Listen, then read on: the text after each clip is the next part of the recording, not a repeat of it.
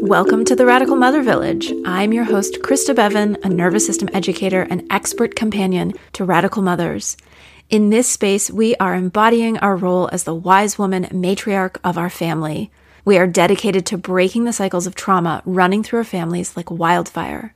We are relentlessly devoted to crafting a childhood for our children we never got for ourselves, while creating a legacy we are proud to leave them.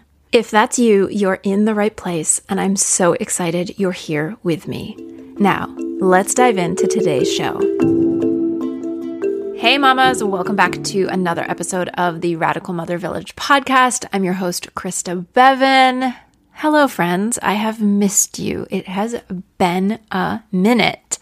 I accidentally took a break from podcasting. I did not mean to do that, and for the first time in 101 episodes, life happened and I sort of let it, and I let there be a pause. And rather than worry about getting episodes out, I really let myself sit in a place of stillness for a little bit when it comes to the podcast, at least. I've been very busy doing lots of other things, which actually kind of ties into what I'm talking about today. And this idea of sort of taking a pause sometimes before shifting gears and why that is so important.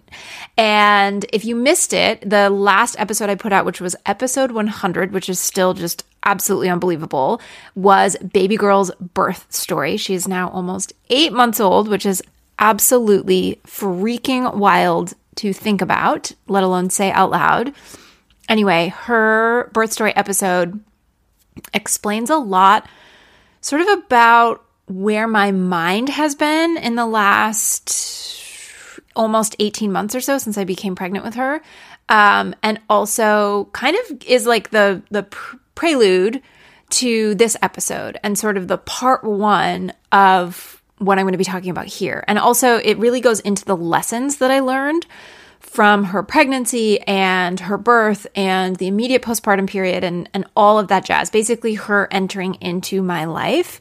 And I bring that up here, and I say this is almost in a way sort of like part two, not so much of the birth story, but of sort of the podcast part two, right? And really the radical mother archetype part two. So let me explain what I mean. So when I first got the download, I was in the shower, which is where the best ideas always come, right? It's either long walks, long drives, or in the shower. It's one of those three places. But anyway, I was in the shower. This was a few years ago now, and I got the idea. I heard this name, Radical Mother. It came to me, right? And it was like this download of like what this person was, what this woman was, what this mother was, who is standing like a firebreak to the generational trauma running through her family.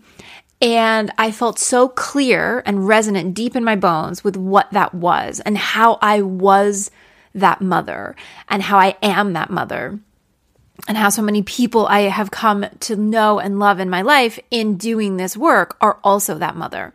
And honestly, I had kind of thought that the archetype was pretty fleshed out, right? Like I felt pretty comfortable knowing who she was and what she was about and kind of her story, again, as this archetypal figure that we all sort of embody. Anyone listening to this, you in some way must resonate with the idea of being a cycle breaker for your family.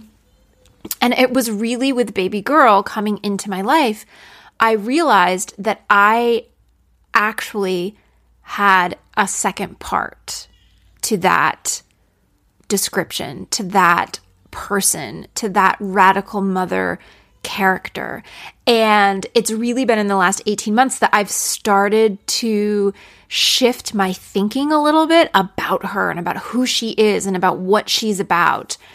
And that's what today's about. This is about sharing and sort of updating you all with where my mind is at, as well as where this podcast is going, right? Now, you're kind of all on this journey with me as this unfolds in my own life.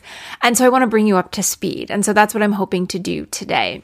Now, I will say also that a big piece of the last 18 months and a big piece of baby girl's impact on my life is that I've really been thinking about the word matriarch. And the other word that keeps coming up for me, so there's been two words. It's been matriarch and creatrix. And those two just keep popping up everywhere for me. And every time I say them, there's a potency and a almost electric vibration that I get from those two words. And that's really where this is going. And so I want to share the definition of those two words, because I can thank my 10th grade English teacher, Miss Vale. May she rest in peace. She absolutely changed my life, and I will never, ever forgive her for this. But she used to make us look up the words, the definition of words in the assignments that she gave us for essay prompts in the almighty OED, the Oxford English Dictionary. And for anyone else who had a wacky 10th grade English teacher like I did, my beloved Miss Vale, you will understand the power of looking up words in the OED. Anyway, it has left me with a lifelong love of playing around with words and sort of seeing what they mean and the words that we're using. What are they actually defined as? Where do they come from? What's their etymology? So, in case you were wondering that fact about me, that is one of the many nerdy facts that are true about Krista. But anyway, let's get on to defining these words. So, creatrix. It's a Latin word. It means it's the feminine form of creator. Okay, so let's dig a level deeper. What does creator mean? It's one that creates, usually by bringing something new or original into being. So obviously this speaks to every mother everywhere, right? We're obviously bringing new beings, actual human beings, into form, into creation. We are the conduit for them. We are the bridge between heaven and earth, as I read in one Mother's Day post yesterday that I thought was absolutely beautiful, right? In that way, we all embody the sense of being a creatrix. But really, when I apply this word to the radical mother world, it actually goes deeper and broader than just the act of creating and birthing children. Because we are not just creating and birthing children, we are also creating and birthing change in our entire family lineage. We are affecting the trajectory of our entire family line from us forward. And I would even argue in a lot of ways from us backwards. I think that as radical mothers, there's a lot of ancestral healing that we are doing in our work as well, though that's a topic for another day. I have actually covered that on the show way back in the beginning. If you scroll back, I think it was one of the first probably 10 or so episodes I did. I did one with guest Jen Wendy, who is an amazing ancestral trauma clearing practitioner. That's a really great episode. If you have not heard that, if you're newer to the show than that episode, I would scroll back and listen to that. It's very good. But anyway, the point is that we as radical mothers are also embodying the idea of the creatrix of this new paradigm. And in that way, we are also stepping into our role and our power as the matriarch of our family. So matriarch is a woman who is the head of a family or tribe. A lot of times it's a word that's used with reverence. It's often a word that's used for an elder woman of her family or tribe, though it doesn't need to be and it doesn't have to be. And so even if you aren't the elder of your family yet, maybe you're the elder of the family that you are creating with intention and with purpose, separate from the family of origin that you came from. Maybe you are stepping into the role of matriarch of this new paradigm for yourself and your children as well. And in that way, this feels like the next evolution of what it means to be a radical mother. Because here's the thing, is that it's not just about knowing what you don't want for yourself, for your kids, for your family. It's also just as powerful, and if not just as important, to know what you do want, right? So we can only spend so much time looking backwards before it's time to start looking forwards. And I will say, I'm going to go off on a tangent here for a moment, but I have been noticing this trend in the trauma healing space, in the trauma healing world, where a lot of times people can become so attached, I'll say, to an identity as having a history of trauma that they can sometimes get sort of stuck in that identity. It can kind of become how they see themselves and the lens through which they see themselves and the only lens through which they see themselves.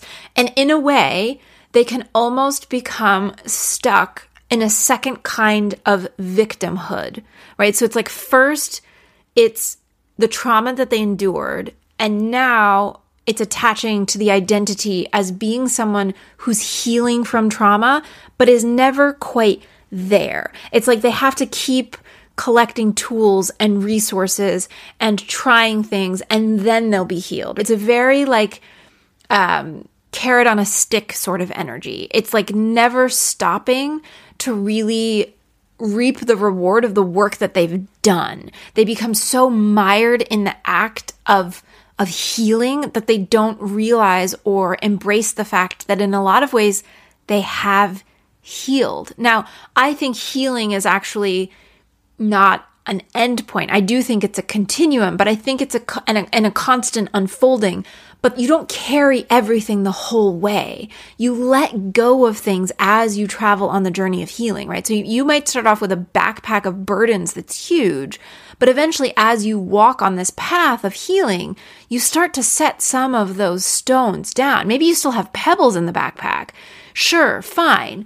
But you don't have to carry the whole burden the whole time. And I see sometimes that people get stuck in that. They get stuck in almost a compulsion to be healing instead of saying, I've healed this and now what's next? Can I heal something else? Can I switch gears, right? And that's what we're talking about today is this idea of switching gears.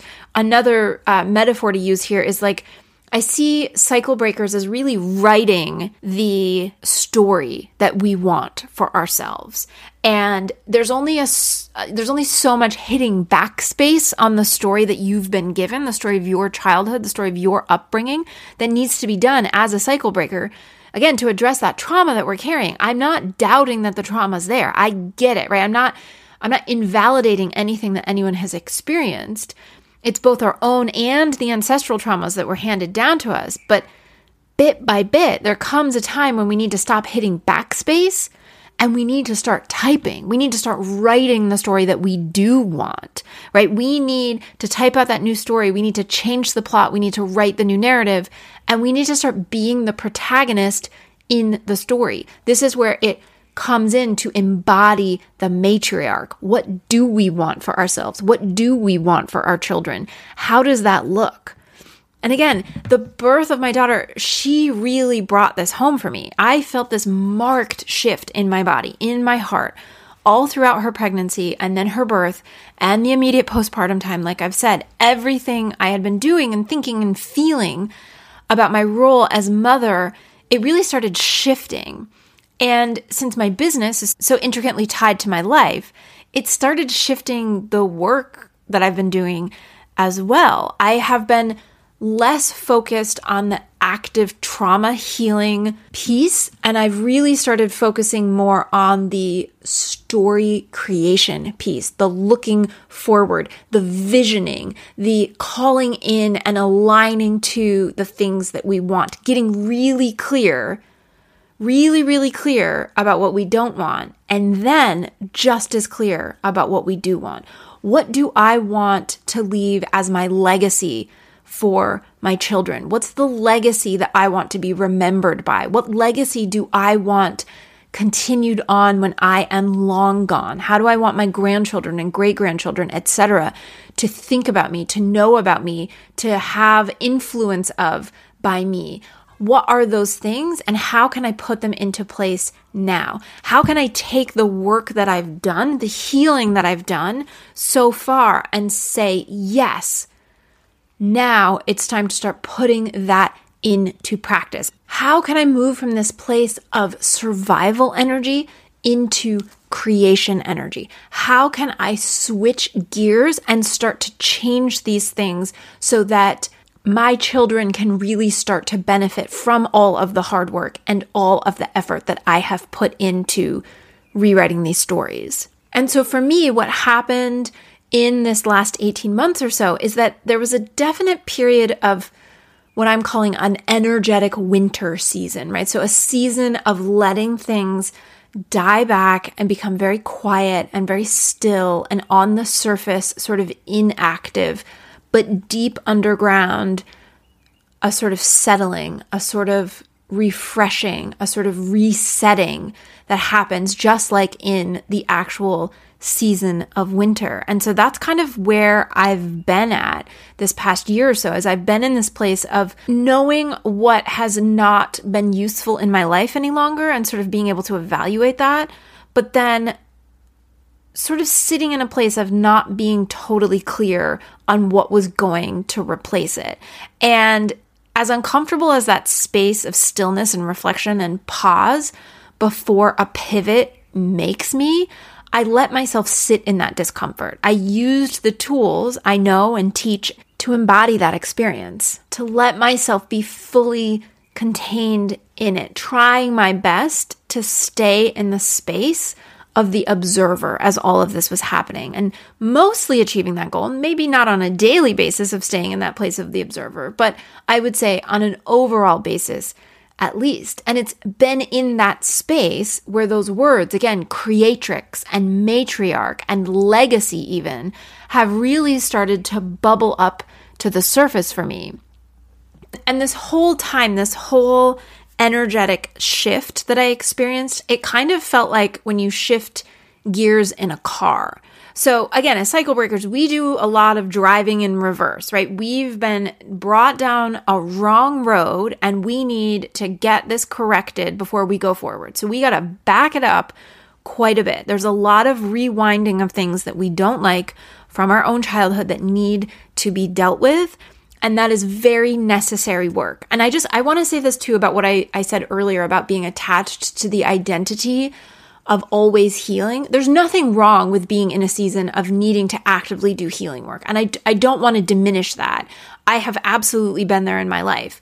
What I'm calling out is people who stay there, the people who don't move forward to put what they've learned into practice. That's what I have issue with. That's what I'm at odds with, because that's ultimately just another form of keeping yourself stuck. It's not actually changing anything. Doing the work is both learning the work and then putting the work into practice. It's both and. It's not just one without the other. And we really need both of those things in order to truly rewrite these stories. So anyway, back to this car metaphor. Now I'm mixing up my metaphors, but stay with me here. At a certain point, when you've backed up far enough, you need to start moving forward. You need to start driving towards the thing that you want.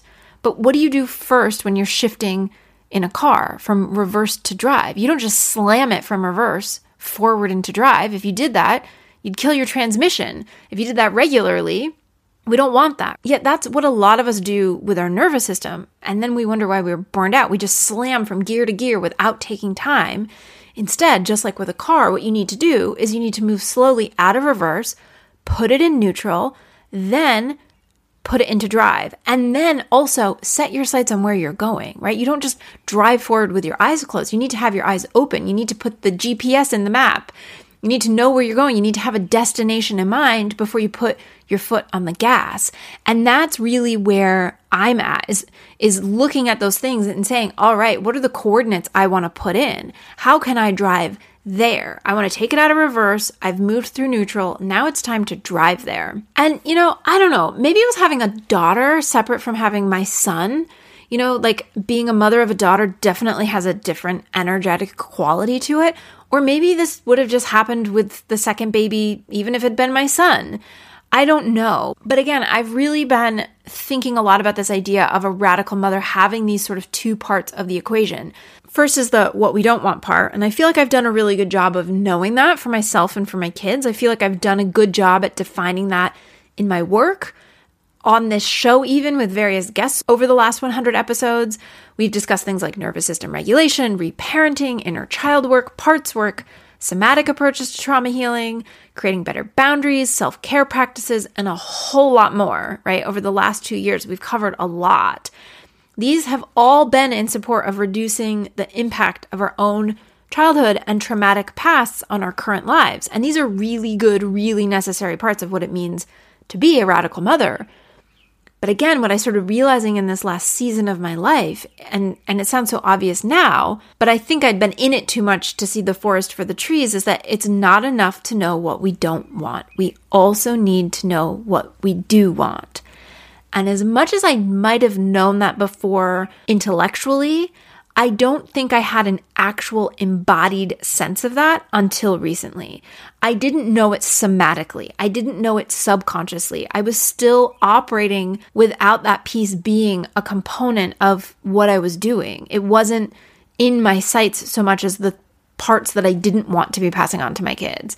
And so I bring all of this up, and I'm repeating myself so much here because I know that if this is resonating for me in my life, odds are it's resonating for some of you listening as well. And one thing that I have found too that can get really squashed when you have childhood history of trauma is your ability to dream into the possible, to see the future for yourself that you want, to know where you're going to be driving, to let yourself daydream about anything different.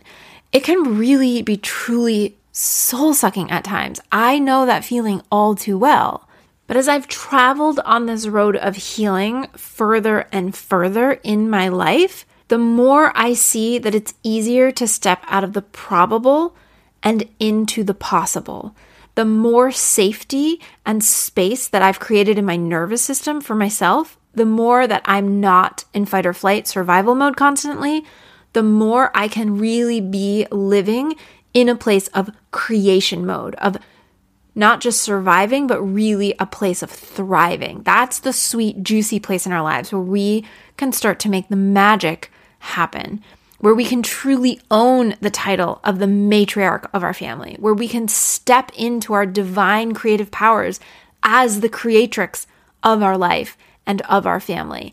And that's what's exciting for me in my life right now. This is what's on the edge of my comfort level, where I'm slowly expanding my window of tolerance into the depths more and more and more, to the place of surrender, to the place of faith, to the place of trust, where I'm starting to let my inner child come out more and more every day to play, where I can let my inner elder lead with her lived wisdom, and I can tap in to that part of me more and more and more. This is the place where I can also step into envisioning the greatest possible life of my dreams and start to create it for myself. This is the playground of living prayer.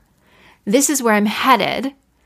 And I bring this all up because if this journey sounds exciting and promising to you too, then I invite you to join me.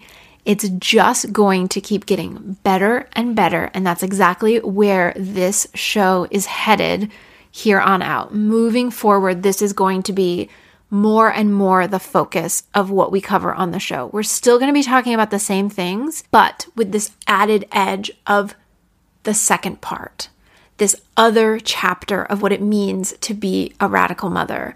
Moving forward, how can we step into creating a legacy for our children that we are proud to leave them?